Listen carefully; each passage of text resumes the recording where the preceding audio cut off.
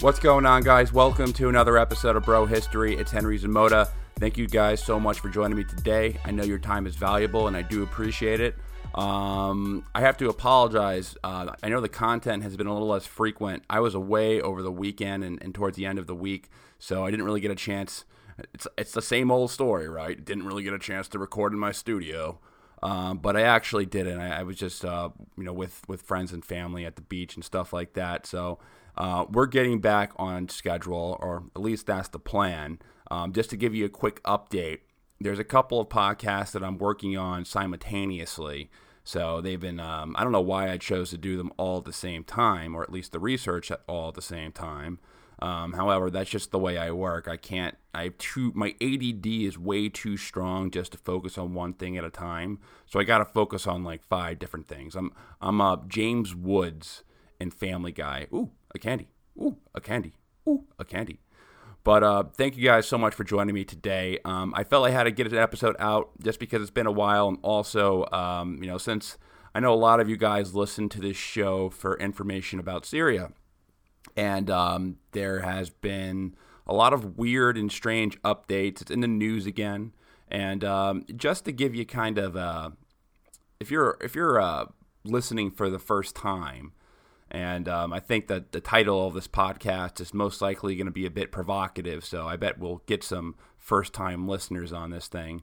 The reason why I talk about Syria a lot is because the Syrian war has probably been the largest war since, in the 21st century, definitely, but I think you can even argue it's been the largest war since the Vietnam War, or at least Desert Storm, and especially in terms of just casualty numbers. So I think it's really important that we cover this because, we don't want this to go into the back pages of history like the Iranian-Iraq War. The Iranian-Iraq War is probably bigger than this, but we got to get a total number of casualties. But just to give you kind of a rundown, or just kind of like a scale of the war. I mean, the war has been 8 years long at this point. There have been 250,000 killed insurgents. That's just insurgents alone. So I'm not talking about the civilian toll, which is over 500,000 at this point. People think this was kind of like an insurgency, but it wasn't at all. It was there were rolling battles. It was third generation warfare. It was classic armor and mechanized infantry battles. And the scale of the battles were the biggest since Desert Storm. So right now, the Syrian civil war is the biggest war in the 21st century. Maybe you can include some battles in Iraq, like the Battle of Mosul, but that technically, I guess you could say that's part of the Syrian war, or at least it was the same type of theater, same type of belligerence. But that's why I talk about the Syrian war so much, just because it's so big, and it's definitely going to be tomorrow's history. So I feel obliged to inform you guys about what's going on to the best of my ability, especially since the majority of the media coverage of the Syrian war has been absolutely terrible. Like, it's been very, very bad. It's borderline, or you can even say it's journalistic malpractice in a lot of cases. It's terrible. And I actually want to lead this podcast off with a very interesting segment I saw from Sky News. And just to give you some background, so right now we're pretty much at the end of the war. The Syrian government has won, and they have cornered pretty much all the jihadist rebels into a province called Idlib and Hama. And right now, Syria is in the process of retaking those cities or liberating these population centers. And the reporting from Sky News has been was very strange, and I'm going to play the clip. I'm going to try to explain what's happening verbally as I play the sound clip, but I'll leave the YouTube video in the link to the description so you can actually look at it afterwards. But it's really, really interesting, and I'll tell you why after I play it. The signs of battle are all around. And this in the middle of a residential area which both sides agreed they'd stay out of. It was meant to be a buffer zone, keeping the rebels and the Syrian regime apart and protecting the civilians. It very definitely isn't that. The rebels have made a string of territorial gains, and the regime forces are lashing back. So Alex Crawford, that's the journalist that you're hearing right now, and her Sky News team, they're in an active combat zone right now. It's not a fourth-generation combat zone, which would be more of like an insurgency setting. It's a third-generation combat zone where they're actively fighting.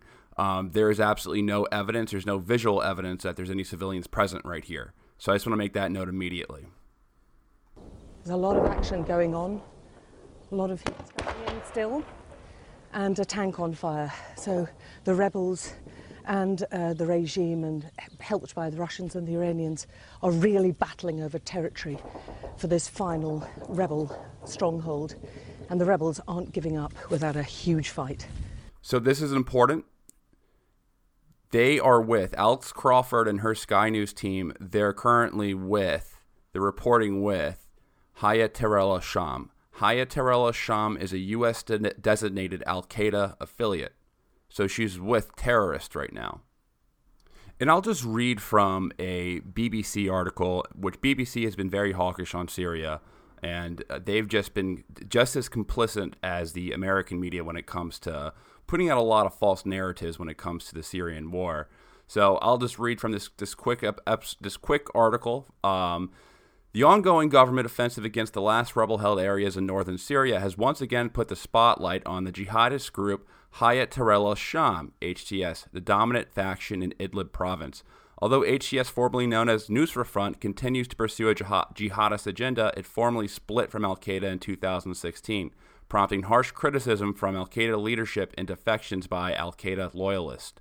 Al-Qaeda appears to have given up on HTS returning to the fold. A new group called Haras al-Din, which emerged last year, is widely believed to be Al-Qaeda's new branch in Syria. Despite this, the UN and a number of countries continue to consider HTS as an Al-Qaeda affiliate and to frequently use its former name, Nusra Front. The group itself appears to be trying to strike a balance between maintaining its jihadist credentials and distancing itself from global jihadist groups for the sake of survival. HTS today is one of the strongest militant factions in northern Syria, having consolidated its power in the region through seizing territory from rival rebel groups in the past 2 years. The fact that the UN designates them as Al-Qaeda linked, I don't know. I'm from New York. I remember when I was in 7th grade, 2 planes going into the Twin Towers, where I'm from, and killing 3,000 people. So it's really, really difficult for me to have any sympathy whatsoever to any type of Al-Qaeda group. But, I don't know. Sky News does. It's like Dances with Wolves for them. She's Kevin Costner. But we've been spotted by the regime. Now we are the target. They're aiming for the tank. We're clearly marked as media, and I'm wearing a Muslim dress. Run! The fact that she is wearing a Muslim dress shows the intolerance of the group that she's with. She is being, she has to abide by Sharia law. So she's clearly with a jihadist-linked group. With us are 2 civilian activists, and with a military drone overhead, we realise we're being tracked. This is what has driven tens of thousands of civilians to flee their homes. Staying stationary isn't helping. There's no doubt that the bombing raids and the airstrikes from Assad and Russia are forcing civilians to evacuate and leave. And I do think Assad does deserve a lot of criticism for some of his mentality. He is fighting the war in a very brutal capacity. I don't want to sit here as an Assad apologist. I'm trying to make the point that the media unfairly covers the war as well as aligns himself with very nefarious actors. However, a big part of the evacuation and why civilians leave is because they don't want to be guided under Sharia law.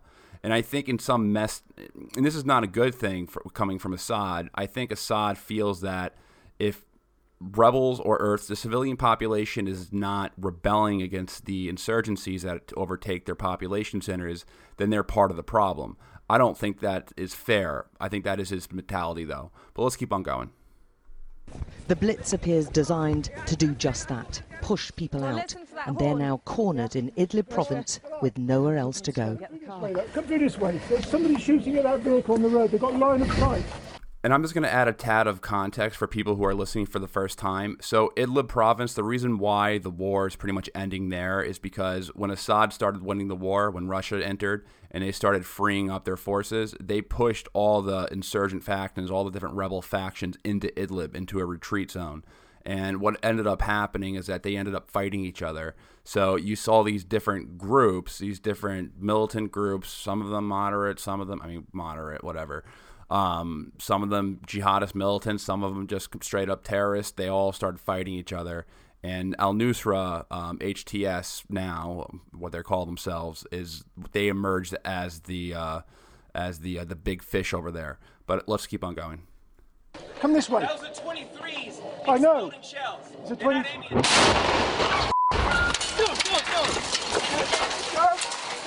Come on. Out of my way. Bastards, road. Where are we going? Where are we going? Come on, through the dust.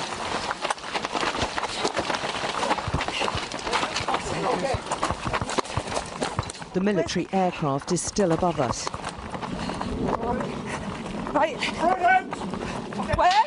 One of the activists has been injured. I'm hit. As we scramble for cover, the regime isn't giving up. Smoke's burning out. Come on.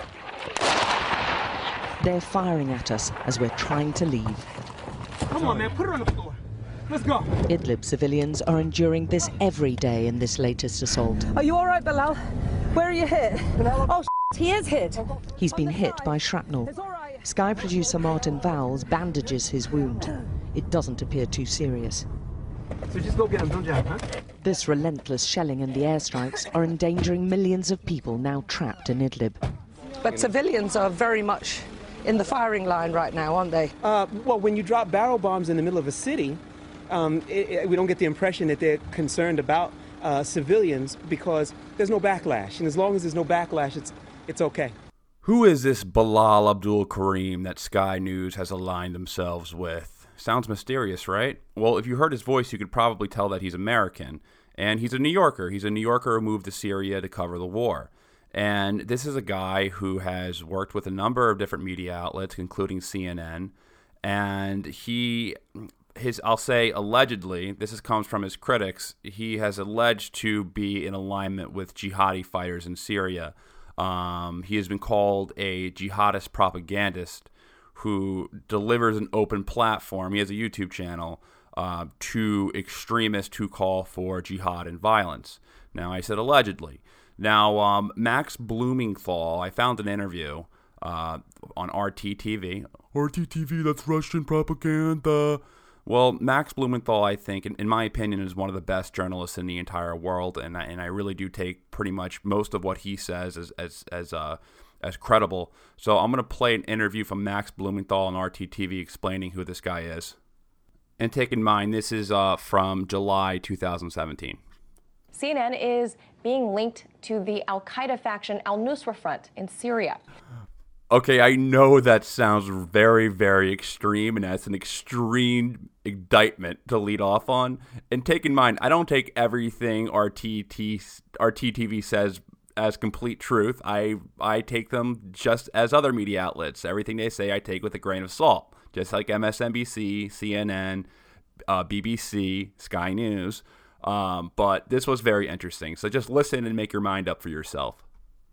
This is the subject that was explored by my next guest, author and senior editor, Alternet's Gray Zone Project, Max Blumenthal. Max, good to see you. First, can you tell us who Bilal Abdul Karim was, and why CNN's link to him isn't boding very well?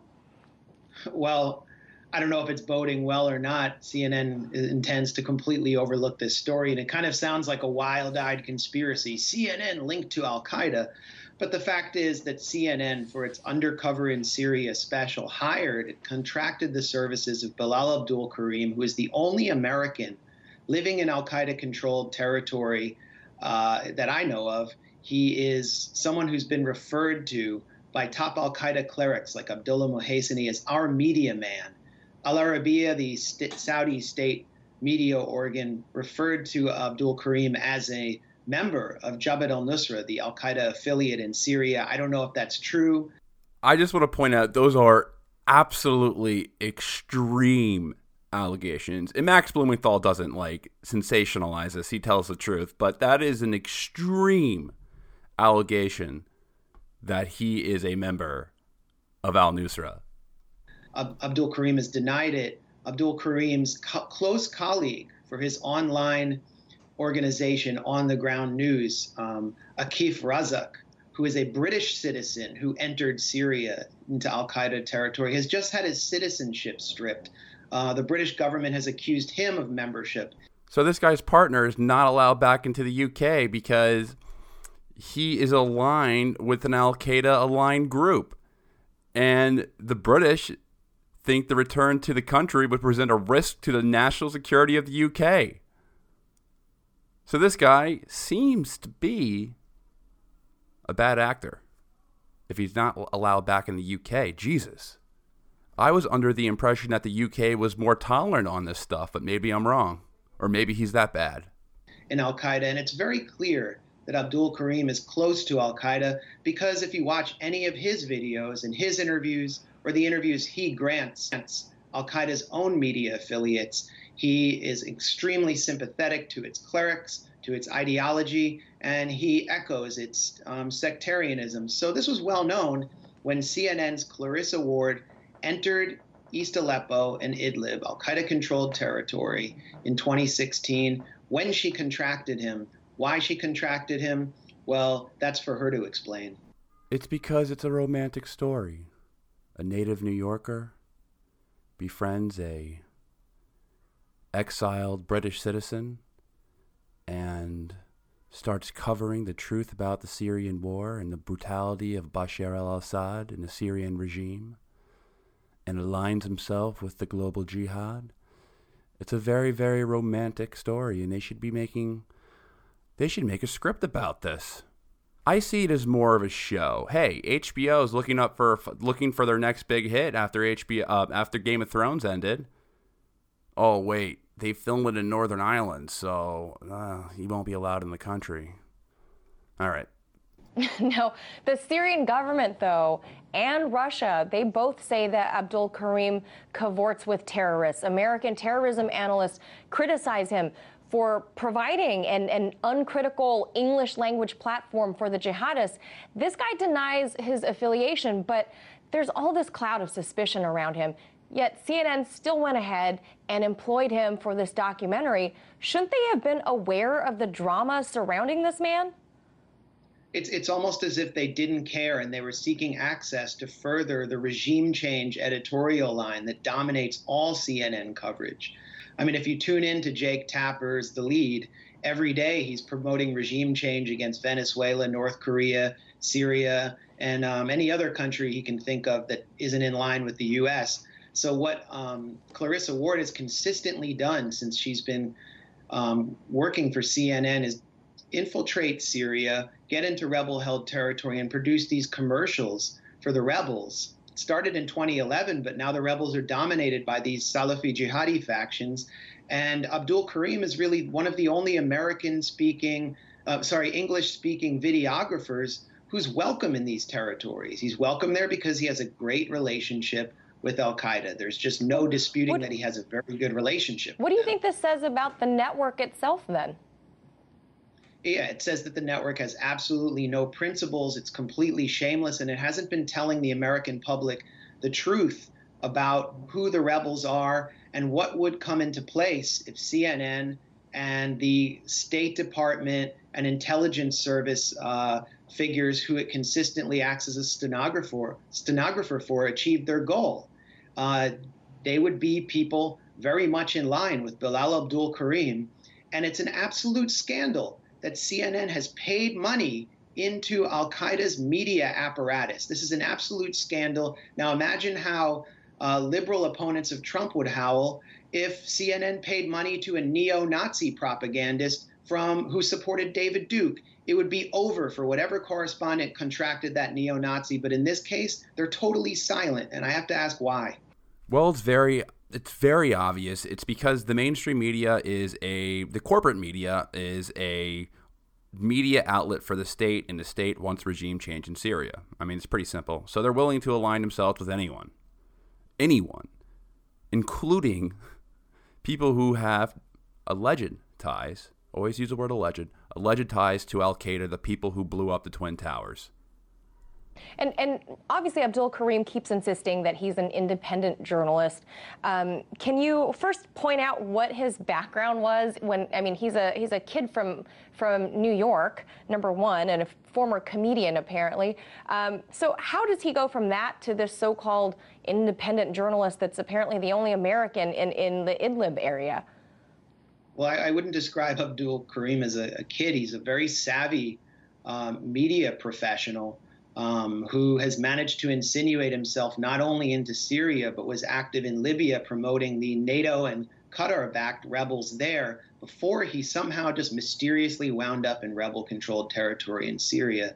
At Alternet, we've previously exposed Abdul Karim for publishing articles supportive of Anwar al-Awlaki, the al-Qaeda-affiliated cleric. Stop it. I just want to provide some context into who Awlaki was. He was that guy in Yemen who was put on the Obama kill list, who was killed in a drone strike without due process. I don't agree with killing someone without due process. However, he was in Al-Qaeda videos, and he was calling for violence against U.S. civilians and U.S. troops. So this was a very bad guy. Even though I don't agree with killing someone, an American citizen, without due process, he was a bad guy. We have exposed his relationship with clerics and his propagation of their sectarian narrative. Clerics who, like al-Mahdi, who have called for the genocide of Shia inside Syria. He just recently appeared on the Ramadan special of Abdullah Muhaisini, probably the most influential cleric in al-Qaeda-controlled territory. And it was there that Muhaisini introduced Abdul Karim as our media man and praised him. So this is just well known, and anyone who covers Syria or follows Syria should have known this. Clarissa Ward went in to do her regime change public relations special, knowing this was who Bilal Abdul Karim was, and she contracted him anyway, and she needs to offer a public explanation of why this is permissible. Not only that, her bodyguard, someone named Abu Yusuf, appears to have been one of the rebels as well, which raises questions. Did CNN also pay actual armed rebels? And I'll just add one more thing. So this interview was in 2017. In 2018, Karim, he actually sued the U.S. government, claiming that he was on a kill list. This guy apparently survived 5 different drone strikes. Who knows what's the validity of that? But he says that he survived 5 different drone strikes and that he is on the kill list, and he sued the U.S. government because of it. Do I think that he should be put on a kill list? No, I think that American citizens should be brought back to the country and they should be tried and be given due processes. They shouldn't just be murdered. But it just kind of illustrates the severity of the people who he hangs around with. You are who you hang out with. If you hang out with a bunch of bad guys, then you're going to be associated with them. And if this guy is actually Al-Qaeda, like if he's official Al-Qaeda, then Sky News, at the end of that report, they were actually giving him medical assistance. So that leads me to believe that Sky News was aiding and abetting a known terrorist, which is bad, people. All right, so with the war winding down, it's not winding down right now. The last assault is taking place in Idlib. But now that the rebels are really in a corner right now, they're going to be getting desperate. And I think the best way for them to gain Western sympathy is to start claiming chemical weapons attacks. That would be the natural thing to do, is try to claim a chemical weapons attack and try to provoke a Western response. That being said, any claim that the Syrian government right now is using chemical weapons in Idlib should be taken with a vast amount or a high degree of skepticism. And the reason why you have to be skeptic is you have to realize that the Syrian government has nothing to gain by launching a chemical attack. That would be really stupid. Why would they provoke a Western response when they're about to win the war? And that's been true for a while now. Assad has been winning the war for a long time. This isn't 2013 anymore when the future of Syria was very hazy. Last year, in April in 2018, there was an alleged chemical weapons attack, or there was a chemical attack, and the Western media, they quickly blamed Bashar al-Assad. Well, now it's coming out that it was very possibly staged. It was a false flag operation by al-Qaeda groups that were claiming that they attacked them. Surprise, surprise. I think I've said that over and over again. So the last chemical attack that provoked a Western response was the one that took place last year in April, around the same time as now. It always seems to be spring or summer is when these attacks happen. And in response, the U.S. fired a bunch of cruise missiles at Syrian army and government positions. And they did this without any investigation into who was actually responsible for this. So earlier this week, a OPCW report was leaked. That's the Organization for the Prohibition of Chemical Weapons. And they had previously came to the conclusion that the gas attacks, the chemical weapons were fired through a mortar through a roof. And there was leaked documents from the OPCW saying that they think that it could have been that someone actually placed the weapons there instead of it being fired via mortar shot. So a lot of skepticism is now arising, and most media outlets aren't touching this. And I'm actually working on an episode to go over the entire timeline of chemical weapons attacks, and I'm actually going to be very objective. I want to try to get Danny Abdel-Jabbar on as well, so he can push back on some of my findings, so I'm not just speaking to an echo chamber on this one. But I am working on that, and so I'm going to have a full breakdown. I may even try to get some experts on as well to go through it, because I am by no means a scientist, you know what I mean? However, I always have my doubts, and my doubts are always based on the political situation. In reality, I always look at the motives and why would he do that? Why would Bashar al-Assad gas his own people when all it's going to do is just really hurt his case for maintaining his government? However, there are some good people in the media, and I want to highlight this. So the only person who speaks out against this, and I always question why and how this guy gets away with saying this type of stuff on air. And that guy is Tucker Carlson, with the combination of Tulsi Gabbard, two people who I like. And I don't know why they let Tucker Carlson go on air and just be unapologetic and blunt about different things and have a nuanced narrative on different issues. I don't know why they let him do that, but for some reason he's able to do it. It may be because he has the highest ratings on cable TV, on cable news right now. Sometimes I think he probably has like pictures of somebody high up, like in an affair or something, or like with a prostitute. And like if anything ever happened to him, those photos would be released. Whatever it is, he does a good job. Love him or hate him. I know some of you guys are liberals and you probably don't like him, but he does speak the truth about a lot of things that are surprising, that other mainstream media outlets will never, ever, ever touch. Like MSNBC, CNN will never touch some of the things that he says. And it's really surprising going back, because I was talking about Sky News. Sky News and Fox News, they're both owned by Rupert Murdoch. So it's kind of weird, and I'm trying to put my head around that weird combination. One seems to be a propaganda outlet. I mean, Fox News is not perfect at all, but Tucker Carlson seems to be able to do what he wants on air. So I'm going to play this, and he just does a great job breaking this down, and then we'll wrap this episode up, because I got some other podcasts I got to work on. In April of last year, the United States launched a wave of missile strikes against Bashar Assad's government in Syria. It was the second time in 2 years. The justification for both attacks was an alleged aerial chemical weapons attack on anti-Assad rebels in Douma, Syria. At the time that happened, this program was pretty much the only show on mainstream television to show any skepticism about the official narrative of the attack. And this is Tucker Carlson in 2018. Questioning the official narrative. Again, I think he has photos of somebody with a hooker.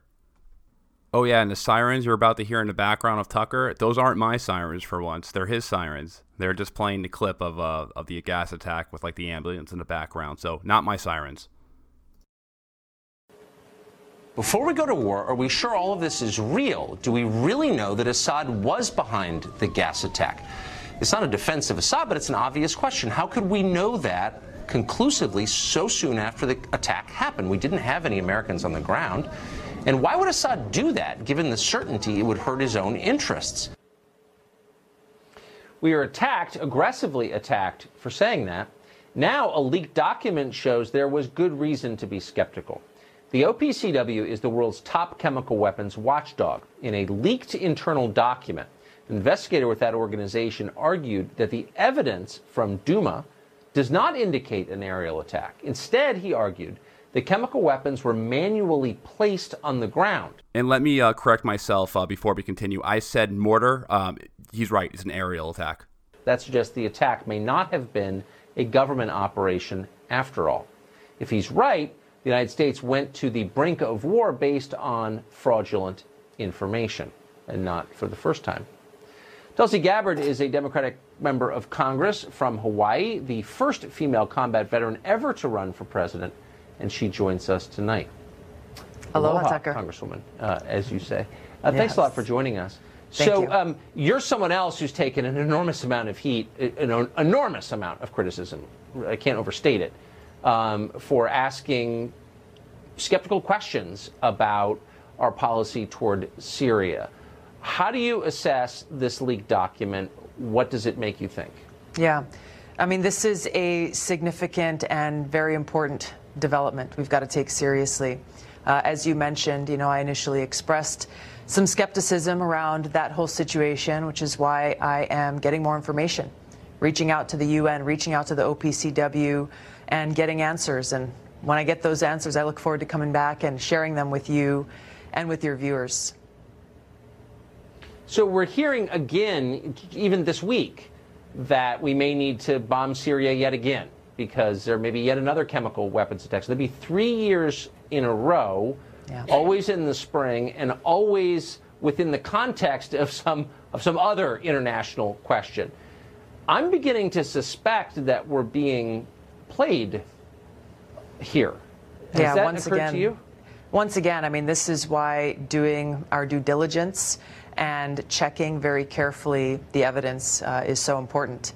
I want to bring up another issue that is extremely important to the American people right now, and that is something that should concern all of us, which is the fact that we're at the brink of a war with Iran. I actually disagree with Tulsi right there. I don't think we're at the brink of a war with Iran. I think we're just in the middle of a very long economic grandstanding campaign with Iran. I don't think the U.S. government will ever actually engage with them in a military conflict. I think they know the cost, and the Pentagon has no plan to do that. However, I think it is important to bring up that point and make sure that your government knows that you don't want war with Iran because you think it's stupid. So I'll continue. I can tell you, as a soldier, I've served over 16 years in the Army National Guard. I've deployed twice to the Middle East. I know very well both the Middle East as well as the cost of war. And as a member of Congress on the Armed Services and Foreign Affairs Committees for over 6 years, I know where this path leads us. And I'm concerned because the American people don't seem to be prepared for how devastating and costly such a war would be. It would undermine our national security, because right now we have troops who are deployed to Iraq, for example, and right now they're working with both Iraqi soldiers as well as the Shia militia on the ground, and their mission is to defeat ISIS, to try to make sure that ISIS doesn't reconstitute itself and re-emerge there in Iraq. But if we go to war with Iran, all of that changes, because then the United States, our troops, my brothers and sisters in uniform, are fighting against the Shia militia. Who knows what the Iraqi military is going to do? Maybe some go with us and fight alongside our troops. Maybe some fight against us and fight alongside the Shia militia. And so what we're facing is essentially a war that has no front lines, total chaos, engulfs the whole region. is not contained within Iran or Iraq, but would extend to Syria and Lebanon and Israel across the region, setting us up in a situation where in Iraq, we lost over 4,000 of my brothers and sisters in uniform. A war with Iran would take far more American lives. It would cost more civilian lives across the region. It would worsen the refugee crisis with millions of people fleeing into Europe, further destabilizing there. What to speak of the fact that... And that's a really strong point, and I'm really happy that she made that. She understands that if there was a war with Iran, the war wouldn't be limited to the Persian Gulf or just in Iran. It would be everywhere in the Middle East. She understands that the Shiites would probably be divided. Maybe some would fight with the U.S., but a lot would fight with Iran. And no one else brings up that point. There's not a single other politician who brings up that risk. And she really knows what she's talking about when she speaks about foreign policy. She really does know her stuff. She's good, and that's why Tucker Carlson has her on. This would cost trillions of taxpayer dollars coming out of our pockets to go and pay for this endless war that begs the question, especially as a soldier, what are we fighting for? What does victory look like? What is the mission? So, and what's the benefit to the United States? So, as far as I can tell, this is being pushed primarily by one man, the National Security Advisor, John Bolton. So, quick note, which you guys will probably find very funny. So, North Korea called John Bolton a human defect. A defective human product. Which I find hilarious. Which is true. They're right. The president has said repeatedly he's not interested in fighting a war with Iran. Bolton clearly is. So how does the United States, if this happens, how do we benefit from this? Is there an upside that you can see? We don't. And that's the bottom line. That's what's so concerning is even as people in the administration say, hey, look, we don't want to go to war against Iran. You look at people like John Bolton and Mike Pompeo and others within the administration who have talked about waging regime change war against Iran for a very long time. They have stated their intent and made their objective very clear. Your question is the most essential one. How does a war with Iran serve the best interests of the American people in the United States? And the fact is, it does not. It better serves the interests of people like Bibi Netanyahu and Saudi Arabia. Oh, shit. Tulsi called out Bibi. Funny thing, I'm surprised that she went there, but she's right. Funny thing about Netanyahu is that he has until midnight tonight, today's Wednesday, to form a coalition. He hasn't been able to form a coalition yet. So if they don't make a new government, then they're going to have another election, which will be so funny. Who are trying to push us into this war with Iran. Again, a war that would undermine our national security in the ways that I talked about. It would strengthen terrorist groups like ISIS and Al-Qaeda. It would carry a heavy human cost, and it would cost us taxpayers trillions of dollars. Forget about investing in rebuilding our crumbling infrastructure. Forget about having the resources that we need for things like healthcare, education, affordable housing. We wouldn't have those resources because this would go towards yet another extremely devastating, costly war with Iran. Yes. I think if you were to poll on that question, and it is polled, you would find that what you just said has overwhelming support with voters in both parties, not just your party, the Democratic Party, but with Republicans as well. And yet I predict with certainty that you will be attacked for saying what you just did. And that tells you everything. Tulsi Gabbard, running for president from the state of Hawaii. Great to see you tonight. Thank you very much. Nice to see you, Tucker. Aloha. Tulsi's great. Tulsi really knows her stuff, and I love it when she gets mainstream attention, and it's like the only place that she gets it is on Fox News and on Tucker Carlson shows specifically. So it's really strange. It's really crazy to see a number of things, specifically Tucker Carlson as well, because Tucker Carlson, back when he was on Crossfire, he played the role of like the hardcore war hawk. But again, I think he got so fooled with the Iraq war that he really just felt that he had to second guess these things. And I think he grew and he developed a nuanced opinion on things. And that's kind of like my journey as well. For everyone who's listening, I've told the story before. I used to be a lot more of a hardcore Republican, and I kind of gradually I drifted away from that movement and I became a lot more, I guess, libertarian or so. I hate titles and I hate explaining what my political affiliation is because I don't like to throw that party label. I don't really care what people's political parties are. At the end of the day, I don't really care.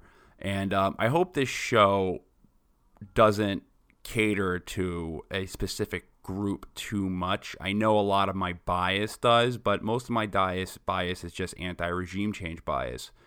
So I think that a lot of Democrats and a lot of Republicans can unite around this message that I try to promulgate. And something that's really cool is that I frequently speak to people who listen to this podcast, and it's a really diverse crew, and I really love it. Like, I love the fact that there's both libertarians, there's conservatives, there's progressives, there's straight up socialists who listen to this show. So it's super cool to have a very politically diverse audience, and I love everyone who tunes in all the time. Again, I can't appreciate it. I understand that when you download a podcast and you choose to listen to an hour-long podcast, because that's usually the standard timing format of this show, that you're giving me an hour of your time that you could be doing something else with. I know a lot of you are doing it at work, or slacking off at work, or on your commute, but again, you could be using that time to listen to something else. So for everyone who listens frequently, I can't tell you how much it means to me that you guys you frequently download this show, you frequently tell your friends about it, and you've been helping it grow. That comes with my friendly reminder to rate and review the podcast. Right now, I think we're at about 114. We've got a lot of reviews and ratings since we really started emphasizing that in this show. So if you haven't rated or reviewed the podcast, please do so. It really does help the show. I'm not sure exactly how it helps with the algorithm, but what it does do, I think it helps the show rank higher on iTunes, on the Apple Podcast charts, because I'm discovering, and this is just some like Apple Podcast nerd stuff that you may not be interested in, but I'm discovering the way that the charts work is that they're based off how many subscribers that you get as well as the ratings and reviews. I'm not 100% certain, but I think it does. So it really does help me with future advertising and things like that, because I'm actually in the process of searching for advertisers for this show. So please rate and review the podcast. We want to continue to give you free, good context that's loaded with substance. Sometimes I'll do episodes like this just that heavily feature interviews and different news segments, but I want to consistently deliver content, and right now I'm just working on some history podcasts, and I want to make sure that they're really well researched before I release them. So I didn't want to have too much of a gap between my last episode and this episode. So I'm working really hard for you guys. Again, I love you all. I tune in for the next couple of episodes. I'll just give you the lowdown. We're going to be doing a complete lead up to the Syrian war episode where we do the 100-year history before the actual war begins and map out all the events that lead up to the Syrian war. We're going to be doing another one on the Japanese military, how the Japanese military is actually expanding its budget and is actually becoming a pretty big powerhouse. So we're going to be examining that. And then I will be doing a series on the rise of the Arab world as well as the rise of Islam. So everyone who wants to, who's interested in those topics, tune in for the future. And feel free to hit me up on Twitter or whatever. I'm most active on Twitter, so if you hit me up on Facebook and I don't respond to you in a couple of days, it's not because I'm trying to ignore you. It's just because I check it like maybe once a week. But Twitter is where you can direct message me, and I'll get back to you to quit the fastest. But let me know what you guys want. Rate and review the podcast. Sorry this episode was shorter today, but we'll be back to you. We're releasing more content. That factory conveyor belt machine of content is moving right now. We're getting you the best stuff. All right, peace, guys.